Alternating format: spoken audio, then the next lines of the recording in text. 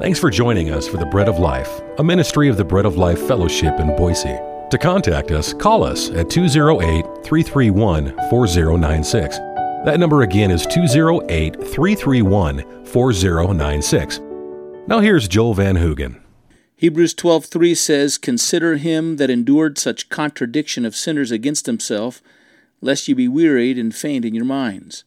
Our message today breaks in on a quote from author A.W. Pink as we consider the contradictions Christ endured in the conflict, and we keep this in mind when our good works are paid back with grief. He was none other than the Lord of glory, the beloved of the Father, the second person in the sacred Trinity, the creator of heaven and earth, end quote. And I would add to you that he was the one remarkable and only completely holy and sinless person. His thought was always good and right. It was always one seeking to bring healing, seeking to bring life. His words were always not to condemn, but to stir up life within you. He said, "I've come not to condemn the world." His words always came with the intent to bring life out of death and to encourage the fallen and to confront those who were about to fall or were falling. He came on a mission of love to redeem and rescue people to himself, to grant them life in the place of death, in a full expression of unimaginable grace and unimaginable mercy, where he gives us what we don't deserve, and he withheld from men what they did deserve. He came to bring to them forgiveness in the place of God's judgment and wrath. Pink goes on and continues to write, quote, "He was opposed." This is who he was. This is what he did. And then he writes this, in contrast to that, in contradiction to all of that, he was opposed constantly by word and action. He was opposed by his own people according to the flesh, the Jews. He was opposed by the very ones to whom he ministered in infinite grace and loving kindness. That opposition began at his birth when there was no room in the inn. He was not wanted. It was seen against him in his infancy when Herod sought to slay him and his parents were forced to flee with him into Egypt. There's a messianic prophecy in Psalm 88 verse 15 where we hear Christ pathetically saying, "I am afflicted and ready to die from my youth up," end quote. Throughout his life, the contradiction he endured. As soon as Jesus' public ministry began, if you start adding it and you calculate it, calculate this. Calculate the contradiction that he endured against himself. And what you see is one unbroken, relentless stream of animosity and opposition as opposed to everything that was in his heart and everything that he came to do. He was derided as a prophet. He was God's word. He spoke as God's word to people. But men, when they encountered him as a prophet, derided him. You might remember at his trial before the Sanhedrin, they blindfolded him. The one true prophet that all men should have been waiting for, they blindfolded him and they struck him and they cried out, "Prophesy, Messiah, and tell us who struck you." He came to be their king and they mockingly put a crown of thorns upon him. He was before them the Savior and Messiah to be worshipped. And it also says they mockingly bowed down before him in mock worship. He came to promote his peace, and he was accused of attempting to lead an insurrection.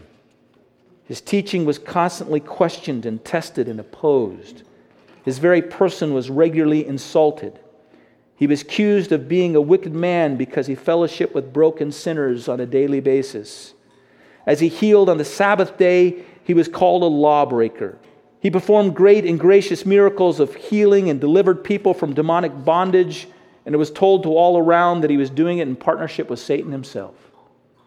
He was accused of being born in illegitimacy, who was the Holy Son of God and born of the Holy Spirit. He was branded as a glutton and a drunkard. He was accused of speaking against Caesar when he had clearly just taught that men were to render to Caesar everything that belonged rightfully to him. You see, you can go through it and you'll find all along he's experiencing this contradiction. Again, let me quote from A.W. Pink. Quote, "Though he was the Holy One of God, there was scarcely anything about him that was not opposed. Here is emphasized the greatness of Christ's sufferings, Such contradiction, so bitter, so severe, so malicious, so protracted, everything which the evil wits of men and Satan could invent. The word such, is also added to awaken our wonderment and worship. Though the incarnate Son of God, he was spat upon, contemptuously arrayed in a purple robe, and his enemies bowed the knee before him in mockery. They buffeted him and smote him on the face. They tore his back with scourgings. They condemned him to a criminal's death and nailed him to the cross, and that between two themes, in order to add to his shame. And this at the hands of men who, though they made a great show of being sanctified and holy, were but sinners. And just so you know, it didn't just roll off the Lord Jesus' back. It's not like it didn't matter to him and he didn't care about it. He felt the turmoil in his soul of this contradiction. Christ felt keenly the contradiction because the Bible says he was a man of sorrows and acquainted with grief. Even our deepest grief and sorrows, the grief and sorrow we experience when we experience the contradiction of hostility towards those we seek to love. Psalm 69:20 says at the very end, the Messiah cries out, "Reproach has broken my heart." Calculate it. Add it up. You have never suffered or will come close to suffering the contradictions between your actions, no matter how good they are, no matter how pure they are, no matter how much you approach individuals in your love and service, no matter how hoarsely or harshly they reject you and what animosity you might experience from them. You've never experienced such contradiction to the extent of our Lord Jesus Christ and what he experienced in order to save you from your sins. Never. And yet through all the contradiction that he endured, he was true. He was true from beginning to the end of his life, and he never turned aside from his purpose or his path or his calling. He ran the race out ahead of us, and he took the major brunt of the opposition so we don't have to. He didn't leave the field of struggle. He endured it for our sake and for the sake of those who still went on opposing him for their sake because he loved them. Calculate it. Whenever you think that you've suffered enough, that now has come the time when it's ready to pour out your own retribution on those who resist you. Calculate it when you think you've suffered enough and now it's come time for you finally to throw in the towel and quit. Calculate the contradiction Christ endured before sinners and for sinners just like you, just like me. He endured all this in order that I might claim you for himself for all eternity. Calculate the contradiction. Here's one last word for you. Courage. The word is maybe encourage. Back to verse 3 in Hebrews 12. For consider him that endured such contradiction of sinners against himself, lest you be wearied and faint in your minds. In the New King James it says, lest you become weary and discouraged in your mind. There's a courage we need to find here instead of throwing it off, instead of becoming so discouraged that you throw off the courage of continuing this race. Calculate what he's endured in order that you might encourage yourself, in order that you might not throw off your courage, be discouraged, and follow him. I don't know if you follow the news very much during the week, but if you follow the news this week, you'll find out that the head of the EPA, Scott Pruitt, wrote a letter of resignation to the president. And I just want you to read a little bit of it. And actually, as I read it, I think sometimes it sounds like the red letter of resignation sometimes that we're wanting to write to the Lord Jesus. I'm not making a comparison here between Trump and the Lord Jesus. Please understand me here. Let me qualify that so nobody... Just look at the analogy here. The head of the EPA wrote a resignation to the president, and this is what he said in a part of it. It is extremely difficult for me to cease serving you in this role, first because I count it a blessing to be serving you in any capacity, but also because of the transformative work that is occurring. Could we say that as Christians to Christ? Certainly so. However, the unrelenting attacks on me personally and my family are unprecedented and have taken a sizable toll on all of us. I'm resigning. I understand how a person can be beat down to the point of resignation, turning away from the struggle. She says, I just can't take it anymore. I just can't take it. Lord, it's been great to be a part of this transforming work that we're involved in, but it's too much for me. Well, don't let me be your final conscience on this matter.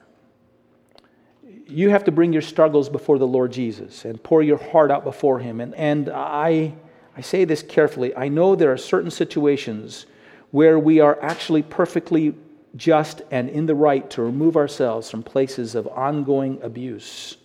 But I think very often we leave our post of service and ministry and duty to others, the service and ministry that we do to others, but we actually do for the Lord Jesus Christ. I think we oftentimes leave them prematurely because we think we cannot or need not take the contradictions of life. And I would only say to you, before you're tempted to do that, weigh in your minds, calculate in your minds the contradictions our Lord Jesus bore and endured for your sake and for the sake of all righteousness. So how do we overcome discouragement when we're met with contradictions and hostility? When we mean to bless and offer good faith to others and their rebuttal is to say that we abuse and that we're selfish? How do you meet that? The answer is this. We take courage from our Lord Jesus. He leads. We run towards Him, and He runs ahead of us in the race, and we follow after. We are only experiencing a small measure, though it's hard for us, of the contradiction He bore for our sakes and for the sake of those He loves and He longs to win to Himself. When He was reviled, He reviled not. When He was cursed, He met the cursings with blessings. Be encouraged to continue on and follow Him. Our Lord Jesus, by the way, overcame the opposition set against Him and the contradictions set against Him, though that contradiction took Him all the way down into death, though it took Him all the way down to the cross where He breathed His last breath. He overcame it. He overcame it. He countered it all with His resurrection life. He countered it all with everlasting life, and He's given that to us. He's given that to us. He overcame it with His eyes on the joy of having you and me as His very own. So take courage.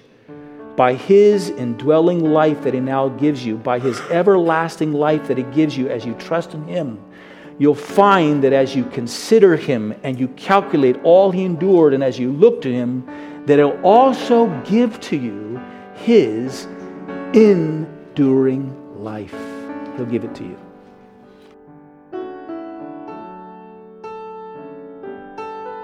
Thanks for joining us today at the Bread of Life. For a copy of this message, just call us at 208-331-4096. Or to learn more about our ministry, go to breadoflifeboise.org. Please join us again as we share with you food from our table.